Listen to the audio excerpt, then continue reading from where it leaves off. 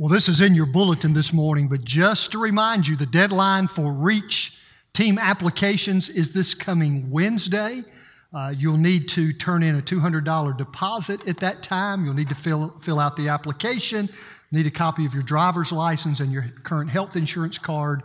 And don't forget that because of the generosity of this church family, all of the costs for these REACH trips have been underwritten at 50%. So you're only going to have to pay half of what it would normally cost for you to be part of one of these teams. And I hope you are prayerfully considering where God would have you serve to make a difference here in our own community, our nation, and among the nations. So you pray about that and make sure you get that application in no later than this coming Wednesday. Many of you know that in my spare time, I am a reserve police officer.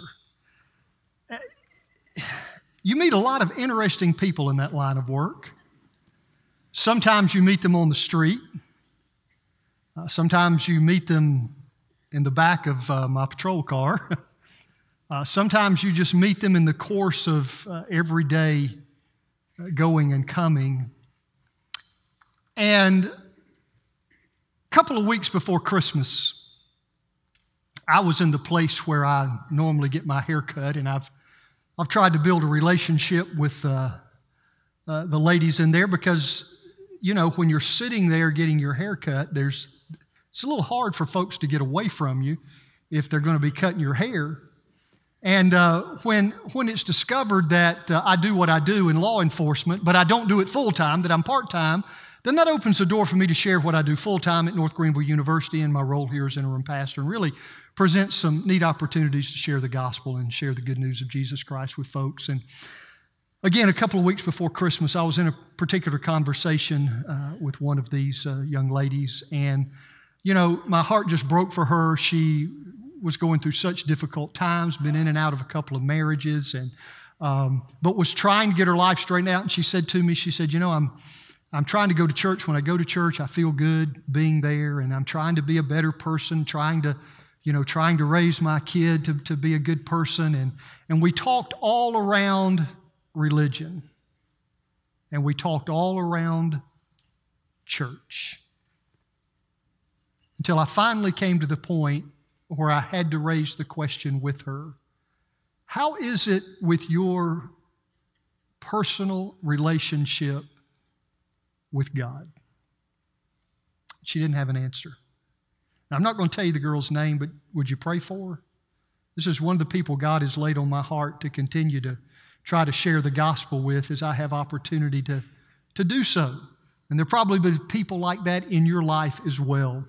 And there was a person like that came into Jesus' life in the great third chapter of the Gospel of John. And I want to invite you to take your copy of God's Word, if you have it with you, and turn to John chapter 3, what is surely one of the most strategic, one of the most important chapters in all of Scripture. For this is the location where our Lord Jesus Christ raises the question we're looking at this morning: have you really been born again? And does it really matter? Does it?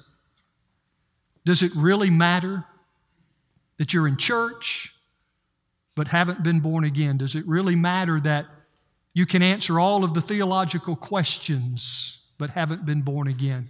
Does it really matter that you try to live a good life and try to set a good example but haven't been born again? Critical question raised by our Lord Jesus Himself. So I want us to look at this together, and I'd like to just jump into it this morning, because when we talk about the new birth, recognizing that this is something that Jesus Himself brought up, He tells us that it is an absolute necessity that you and I be born again if we're going to be part of God's family. So let's look together this morning at the necessity of the new birth. And John chapter 3 opens this way: Now there was a man of the Pharisees named Nicodemus, a member of the Jewish ruling council. He came to Jesus at night and said, "Rabbi, we know you are a teacher who has come from God, for no one could perform the miraculous signs you are doing if God were not with him." So here is Nicodemus, who was a well-known and respected religious leader and teacher of that day. He comes to Jesus at what seems to be a strange time, late at night. Now, I've read some commentators who have suggested that maybe Nicodemus came to Jesus late at night because Jesus was causing a lot of furor that day among the religious community, and he didn't really particularly want to be seen with Jesus. But I'm not sure I believe that. I would rather think that Nicodemus came to Jesus at night because he was truly searching for something and he wanted some uninterrupted time with this radical rabbi who was turning the religious establishment upside down. So Nicodemus was searching. And he came to Jesus, and if you'll look at what he said here, you'll notice he was very polite. He was very respectful in his approach to Jesus. I find a lot of people like that today. There may be some people who don't have a lot of good things sometimes to say about the church, but when we talk about Jesus, usually they're very respectful of him. If they know anything about him, they admire what they might have heard about his life as it's revealed to us in the New Testament. So Nicodemus is very polite. He's respectful. He calls Jesus rabbi. That word means teacher. And he recognized there was something very special about Jesus, the things he was doing, the words he was speaking. But I want you to notice in verse 3 that Jesus absolutely interrupts this diplomatic opening by Nicodemus, and he says to him, "Nicodemus, stop. I need to tell you something. In fact, I need to tell you a very important truth. Here it is. You can talk about religion all you want to, but no one can see the kingdom of God unless he is born again." Can I let you in on a secret this morning? You ready for it? Jesus isn't interested in religion. That's what he was trying to say to Nicodemus, and that's exactly what he would say to you and me this morning as well. He's not interested in talking about religion. In fact, if you know anything about the life and ministry of Jesus at all, you will know that some of the harshest words that ever came out of the mouth of the Lord Jesus were reserved for those who were part of the religious elite of the day. He called them hypocrites, a brood of vipers, whitewashed tombs, all of the negative things you could possibly think that Jesus could say about anybody, he reserved for those people in his day who appeared to be very religious. So Jesus isn't interested in religion. He didn't want to talk to Nicodemus about religion. He wanted to talk to Nicodemus about his walk and his own personal relationship with God. So he brushes away all of this religious fluff that Nicodemus was talking about, and he gets to this point and he says, "Nicodemus, we really can't continue this conversation any further, or it's really not going to be of any significance if we continue this conversation any further until we get one single solitary thing nailed down. You must be born again." Now, if you look at verse 7 of John chapter 3, it's there in your message guide, Jesus says the same thing, but here he's even more emphatic because in the original language of the New Testament, what Jesus says to Nicodemus literally is, "Nicodemus, you yourself, even you, Nicodemus, must be born again. That's why it's important that we recognize who Nicodemus was here. He was a very religious man. Verse 1 says he was a Pharisee. All right, if we bring that into contemporary jargon that we could understand, we might say he was a graduate of the Palestine Bible Institute.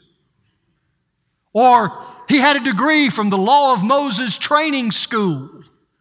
Maybe he had a master's degree from Jerusalem Theological Seminary. I mean, the guy had the knowledge. He was incredibly religious, all the credentials, all the background anyone could possibly have about religion. But Jesus said, Nicodemus, you yourself, even you, with all that you know, all of your religious upbringing and training, the fact that you can answer any question about Scripture that I might ask you, Nicodemus, none of that matters because you, even you, must be born again. My friend, I want you to listen to me carefully. Doesn't matter who you are this morning. Doesn't matter what you do, what you accomplish, how much money you have, how many friends you have, what other people in the church might think about you. Doesn't matter how much you know about church. Doesn't matter how much you know about the Bible or religion. You cannot bluff your way into the kingdom of God. You cannot bargain your way into the kingdom of God. You cannot buy your way into the kingdom of God. You can't even be, listen to me, you can't even be baptized into the kingdom of God.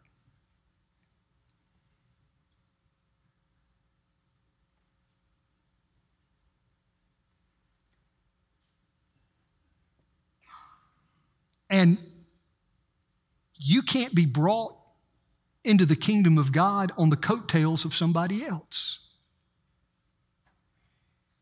I don't care how good a Christian your mama was or your daddy was or your grandparents were.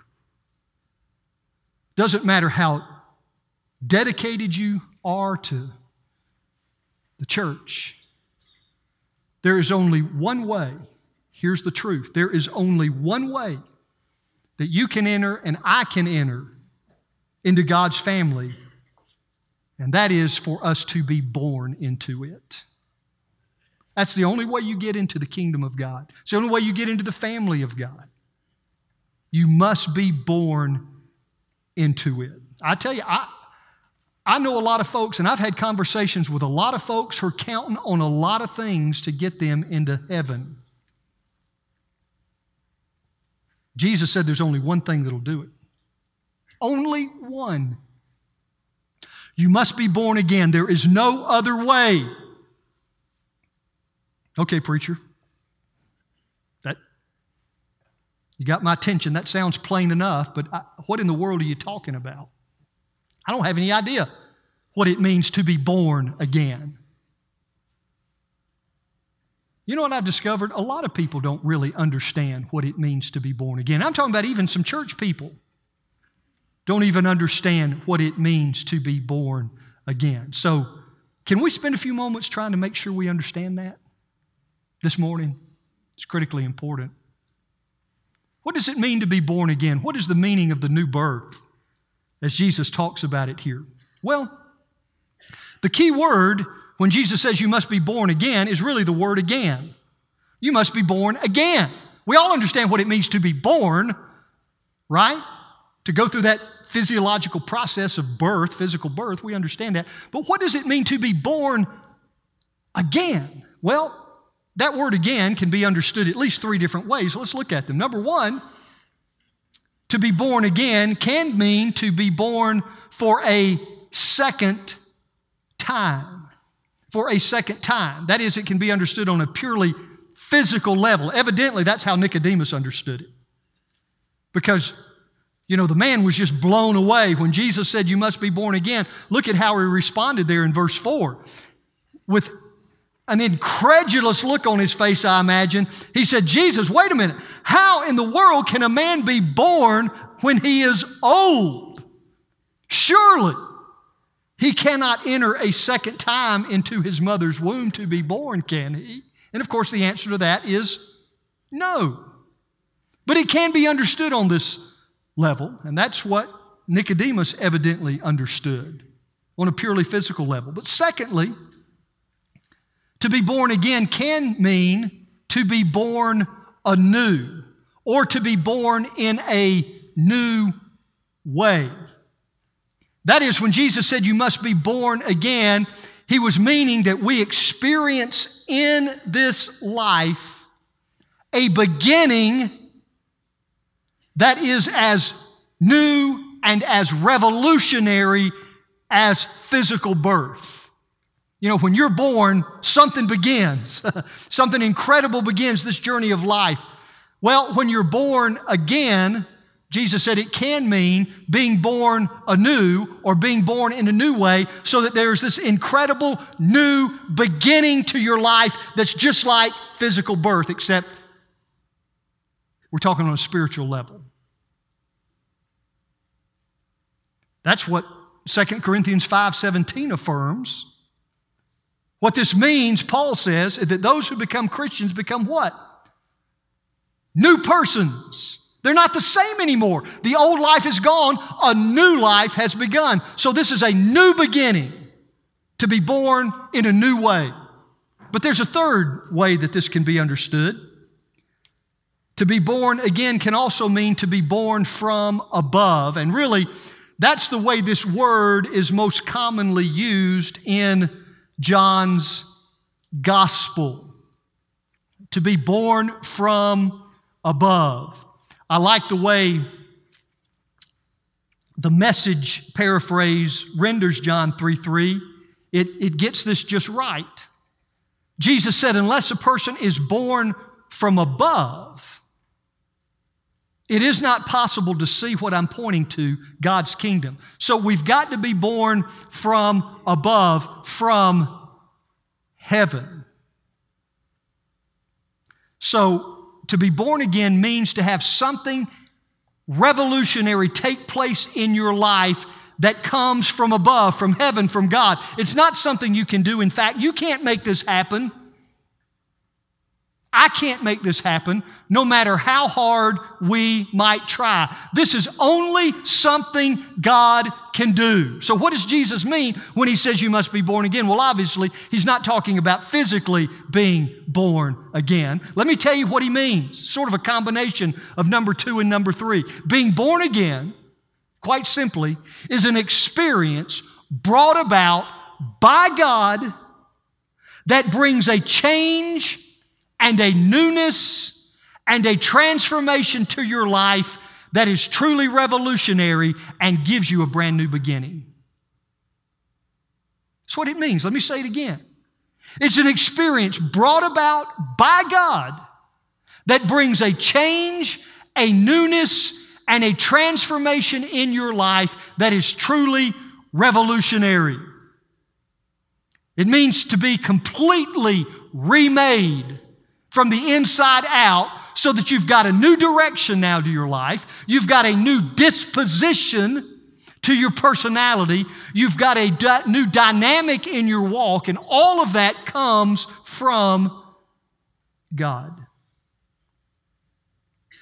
That's what Jesus is emphasizing here in verses 5 and 6. This is the New Living Translation. It reads, "The truth is, no one can enter the kingdom of God without being born of water and the Spirit.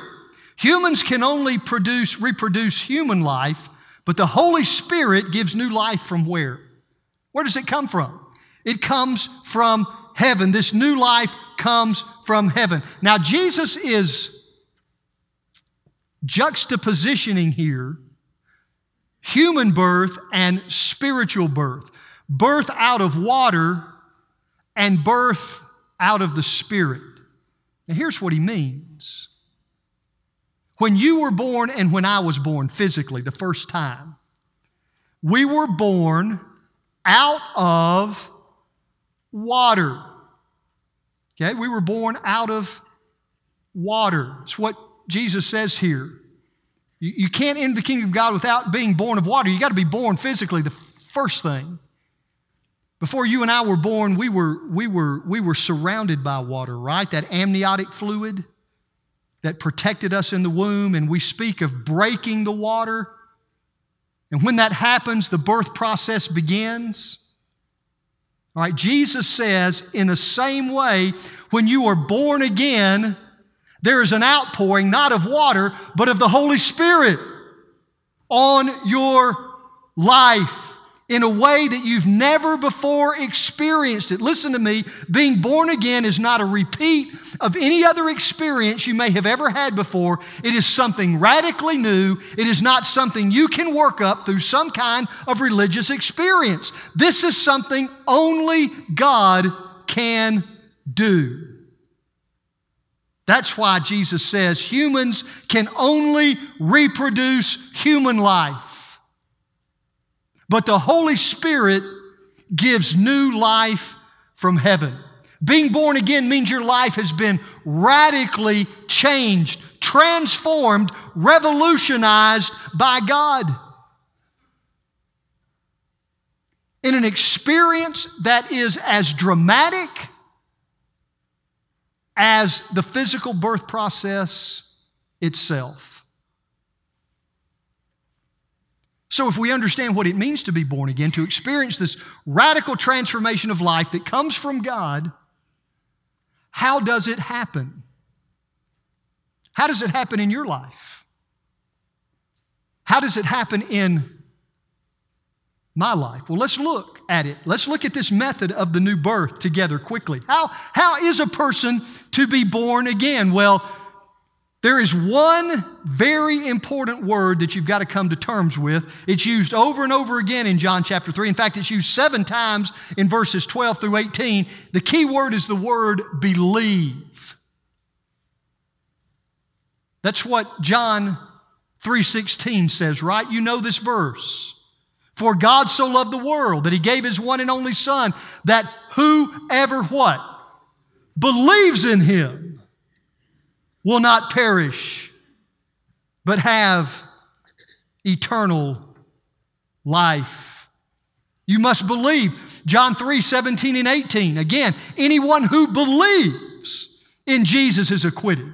But anyone who refuses to believe in Him has long since been under the death sentence without knowing it. And why? Because of that person's failure to believe in the one-of-a-kind Son of God when introduced to Him.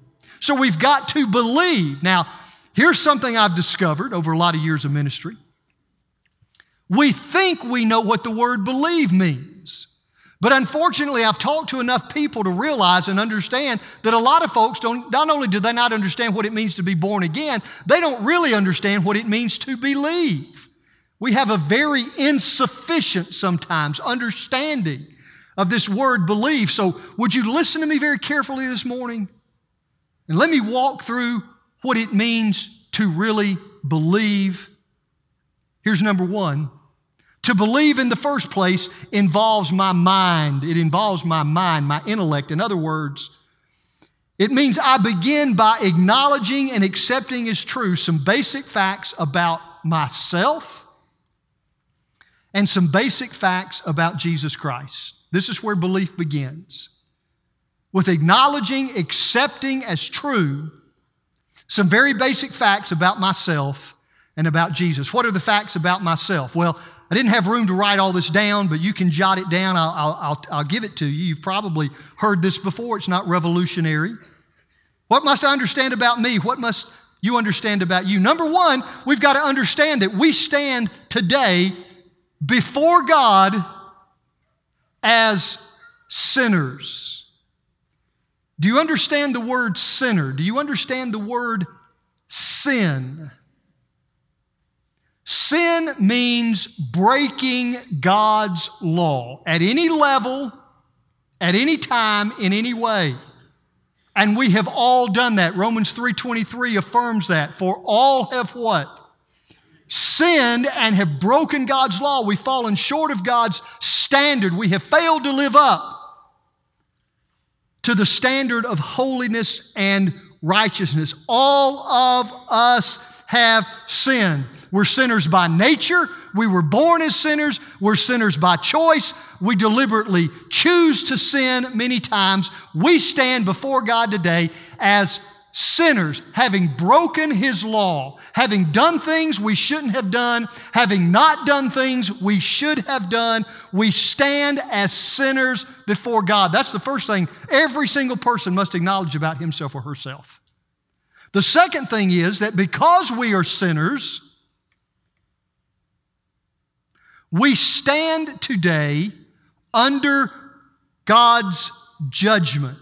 We stand condemned before the court of heaven, declared guilty of breaking God's law. And because we have been declared guilty and stand under God's condemnation, then the punishment for that is death. Romans 6:23. For the wages of sin, the payment for sin, the recompense for sin.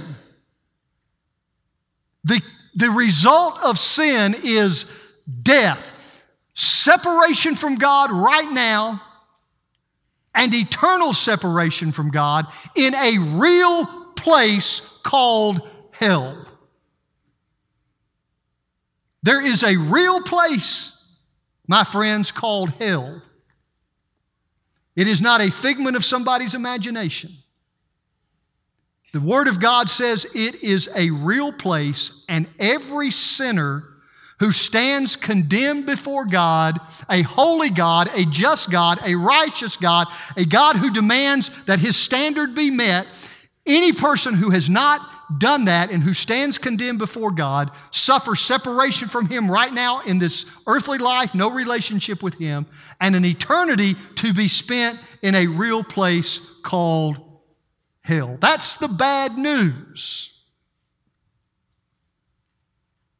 But there's good news. The good news is, the bad news is the news about us. The good news is the news about Jesus. And the Bible says that what we must believe about Jesus is this, that God, again, John 3:16, loved the world so much that He sent His Son. He Himself came to this earth in the person of Jesus Christ, taking on human form and human flesh. He came to this earth to deal with our sin problem. That's why we celebrated at Christmas. The greatest gift ever given, the gift of God Himself, come to this earth because He loves us and He did not want us condemned. Instead, He came in the person of Jesus Christ, who lived a perfect life and then died on the cross in your place and mine, paying our sin debt, taking the penalty of our sin upon Himself. He became sin for us, the Bible says, so that we might become the very righteousness of God, to bring us into a right relationship with God. Jesus Himself said, John 14:6, I am the way, I am the truth, I am the life, and no one can come to the Father except he or she comes through me. And that's why Jesus came, to pay the debt we could not pay, to take the penalty of our sin upon Himself when He died on the cross, so that through His death, burial, and His resurrection, you and I might be positionally declared right with God, in a right relationship with Him.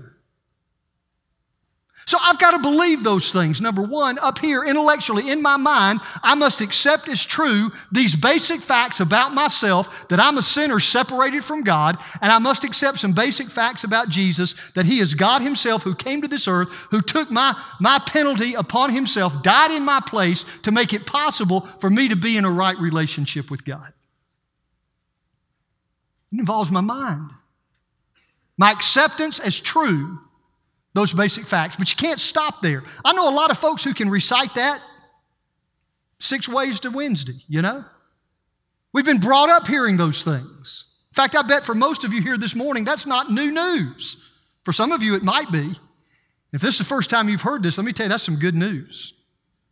For those of us who have heard it a gazillion times, it's still good news. All right? That God would love us enough to do that. That's what we've sung about today. That's what we've celebrated today. But you can't stop there, because belief involves not only my mind, but it involves my faith.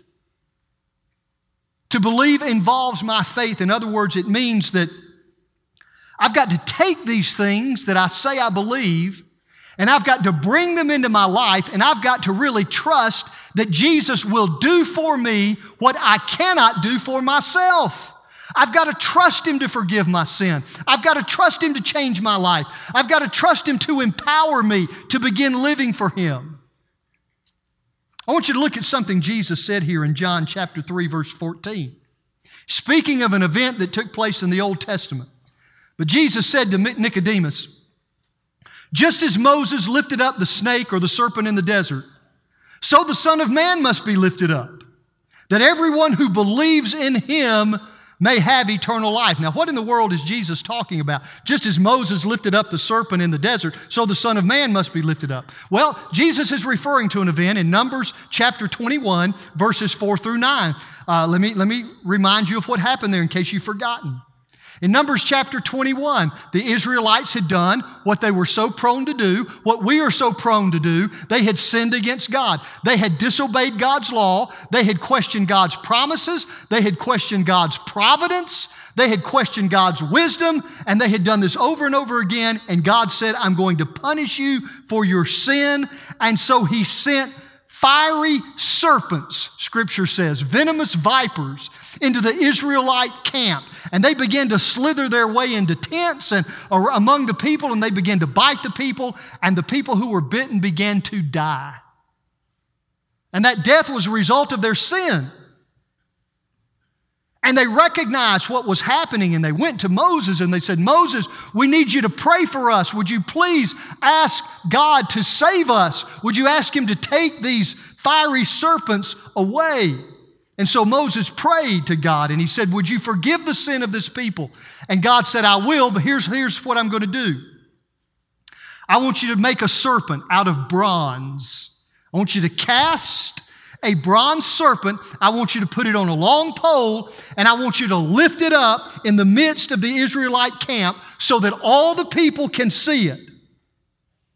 And any person who has been bitten by this poisonous snake can look at this serpent lifted up in their midst, and they will not die, but they will live.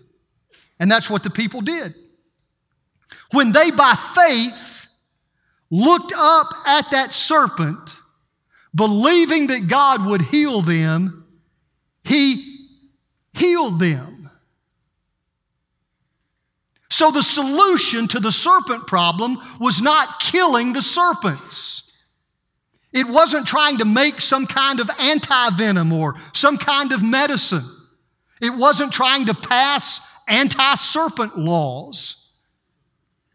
It wasn't even trying to climb the pole. The solution was what? Look at the serpent and by faith trust God to do what He said He would do. Now again, let me say to you, every person who has ever lived, is living today, or who ever will live, has broken God's divine law. We've fallen short of His holy standard. We have sinned, and because of that, we all stand today condemned justly and deserving of the punishment of God. But because God is a God of mercy and grace, He came to us in the person of Jesus Christ, who, like that serpent in the wilderness, was lifted up on Calvary's cross, so that now any person who looks to Jesus Christ in faith, believing, trusting Him, will be saved. Their sins will be forgiven. They will be brought into right relationship with God. I love John 3 here. I love Romans 10, 9 through 11 here, where Paul writing says, listen, it's the word of faith that welcomes God to go to work and set things right for us. You're not doing anything. I'm not doing anything. We're simply calling out to God and trusting Him to do it for us. That's salvation, Paul says. With your whole being, you embrace God setting things right, and then you say it right out loud. God has set everything right between Him and me, and Scripture assures us no one who ever trusts God like this, heart and soul, will ever regret it. It's a step of faith. It's a step of trust. But even that's not enough. There's a third thing. To believe not only involves my mind and my faith. I've known a lot of people who know all the facts. I've known a lot of people who say, yeah, I believe that Jesus will do this for me. But you see, to believe also involves my will. It involves my will. And please don't miss this. Please don't miss this. It is not enough just to believe that He's able to do what He says He will do. You've got to make a commitment to Him, my friend. Because you believe He's the Son of God who died for you, because you believe He will do for you what He says He will do, you make Him your master. You enthrone Him as absolute sovereign over all of your life. You give Him control of your life and you say, Jesus, I am no longer the most important person in my life. You are the most important person in my life, and I will follow you. I make a commitment to you, to live for you, to let you take my life and do with it whatever you want to do from this day forward. Can I just tell you, this is where a lot of people miss it. They absolutely miss it here. This is where we fall short. Again, a lot of people believe the facts. A lot of people believe Jesus will do this for them. But they've never, ever, ever made a genuine commitment of their lives to Him. I've said this to you before, but this is the greatest danger I see in contemporary American Christianity today, and that is this tendency to take Jesus and just add Him to our lives. We just take Him and we add Him to all this other stuff that we're doing. Jesus does not want to be an addition to your life, my friend. He wants to be your life. He wants to be your life. Paul understood that. He understood it. And that's why in Galatians 2:20 he wrote, and this is probably the verse I quote more than any other, but I love Peterson's paraphrase here in the Message. I have been crucified with Christ so that my ego is no longer central. It's no longer about me. It's no longer about what I want. It's no longer about what my friends want. It's no longer about what my sinful nature wants. My ego is no longer central. Why? Because Christ lives in me, so that the life you see me living is not my life. I'm not living my life anymore. Christ is living His life out through me. This is a life lived by faith in the Son of God who loved me and gave Himself for me. And Paul says, I'm not ever going to go back on that. That's commitment. That's involving your will, my friend. It's a commitment. So giving up your life for Christ's life. It's making His life your life. That's what it means to believe. You begin with accepting some facts. You move to taking that step of faith, but you seal it with a commitment, total commitment of your life to serve and to follow Him. So what's the result? What happens when you do that? Well, let's look at it quickly. Again, John 3:16. Would you just say this verse with me? I've got it written there in the NIV so we can all read it together. Just read it with me. For God so loved the world that He gave His one and only Son, so that whoever believes in Him will not perish but have eternal life. What is the result of the new birth? just this. It's eternal life.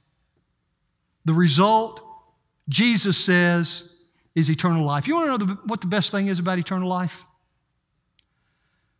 The best thing about eternal life is not that it lasts forever, though it does. And it's not that I get to spend eternity with God in heaven, though I do. The best thing about eternal life is that it can begin right now. It can begin right now for you. It can begin right now for me. That's what Jesus meant in John 10:10, where He said, let me tell you why I've come. I've come to give you life. Life to the full. Some translations say abundant life. Life in all of its fullness. Right now. Purpose, meaning, direction, fulfillment, joy, peace. This is why I've come, and it can begin right now.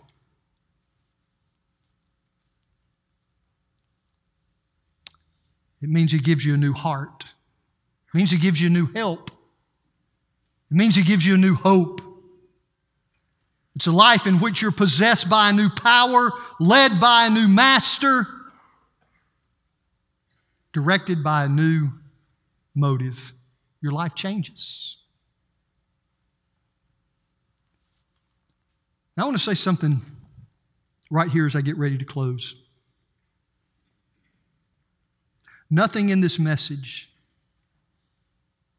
was intended to cause anyone to doubt his or her salvation. Okay? John wrote in 1 John chapter 5, verse 13, I think, these things I've written unto you who believe in the name of the Son of God, that you may know that you have eternal life. The normal position for a child of God is to know that you have eternal life. Know that you've been born again. But there needs to be some evidence of that, my friend. Look at some verses here. 1 John 2:29. If you know that Christ is righteous, you can be sure that everyone who practices righteousness is born of Him. How do I know that I've been born again? When I look at the righteousness of Christ, my passion and my heartbeat is to live out that kind of righteous life myself. If I don't care about that, if I don't care what I do, if it doesn't matter what I do, come to church now and do who knows what this afternoon or tomorrow, my friend, you're not born again. You're just not. 1 John 3:9. No one born of God makes a practice of sinning, for God's seed abides in him, and he cannot keep on sinning because he's been born of God. Now, that doesn't mean you'll never sin, doesn't mean you reach some stage of perfection. But my friend, if the habitual course of your life is to do what you want to do instead of what God wants you to do, if it's to live your life your way instead of what God's Word says about living life His way, you are not born again. You're just not. The Amplified version of 2 Corinthians 5:17, I'm going to give it to you again, says, therefore, if anyone is in Christ, that is, if you've been grafted in and joined to Him by faith as your Savior, then what? You are a what? New creature, reborn, renewed by the Holy Spirit. The old things, the previous moral and spiritual conditions have passed away. Behold, new things have come because spiritual awakening brings a new life. Here's the evidence of being born again. The evidence of being born again is a changed life. And if your life is no different today than it was on the day you said you became a Christian, my friend, you are not, can I just tell you from a heart of love, you are not born again. Because the evidence of the new birth is a changed life. It's no longer about you. It's about God. It's no longer about what you want. It's about what He wants. It's no longer about living life your way. It's about living life His way.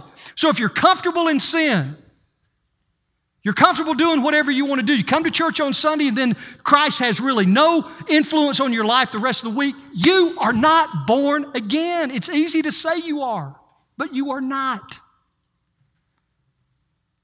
Because the evidence of the new birth, my friend, is a changed, transformed life. Has He done that for you? Will you still struggle? Yes. Will you still fail? Absolutely, I do. We all do. But the trajectory of your life, the passion of your heart, the drive, the energy of your being is directed toward God, toward Jesus Christ and what He wants for you, not what you want for you. So where are you this morning? Have you really been born again? Does it really matter? Yes, it does. Yes, it does. Pray with me. Father, we're grateful for this time today, and we're thankful for your word. And again, if we know you this morning, our lives have been radically transformed by this new birth, then we of all people should be rejoicing and grateful. And we ought to leave this place today more excited than we've ever been before because we've been reminded of what you've done for us through Jesus Christ in the new birth. And that ought to drive us to go out from here and share this good news with those people who don't know Him. Father, if there's someone here today and in their heart of hearts that person knows, I've never had that kind of experience. I haven't been born anew. I haven't been born from above. I haven't been radically transformed from the inside out. Come to church maybe. Try to be a good person. Try to do what my parents tell me to do. Try to do this, try to do that. Try to be a good citizen. Try to set a good example. All of those are great things. But there's not a one of them that'll get us into heaven. It is only the new birth. So, Father, I pray right now for any person underneath the sound of my voice who may know that they never have had this kind of radical reorientation of life, this new birth. I pray, Lord, today would be the day that they would take that step of faith, that in just a moment as we sing, they would step out of that aisle where they are and come forward and take my hand and say, Pastor, today I want to experience this change of life that is as revolutionary as birth itself, that gives me a new beginning, sets me out on a new destiny. Oh God, may today be that day. And for those of us who are confident in our relationship with you, Lord, maybe today we need to really seriously pray about that person we need to share that good news with. We need to pray about how the assurance of our salvation is going to send us out from this place to be more on mission with you than ever before. So Lord, we commit this time to you. Pray that your Holy Spirit will have the freedom to move now. In Christ's name we pray. Amen. I'm going to invite you to join me in standing right now. If you don't know Jesus this morning, would you just come down here? Listen, you're going to find nothing but a bunch of folks who want to put their arms around you and love you and rejoice with you. He died for you. Would you just be willing to give your life to Him today? Not be afraid, not let Satan keep you gripped to that pew this morning, but you just come on down and receive all that He has for you this morning. If you already have that, maybe you just need to come again and just pray. God, how do you want to use this good news that I have? And how can I make a difference for you out there this week, okay? So we've heard. The response is up to us. As we sing, you come, would you? Right now, these altars are open. You come on as we sing.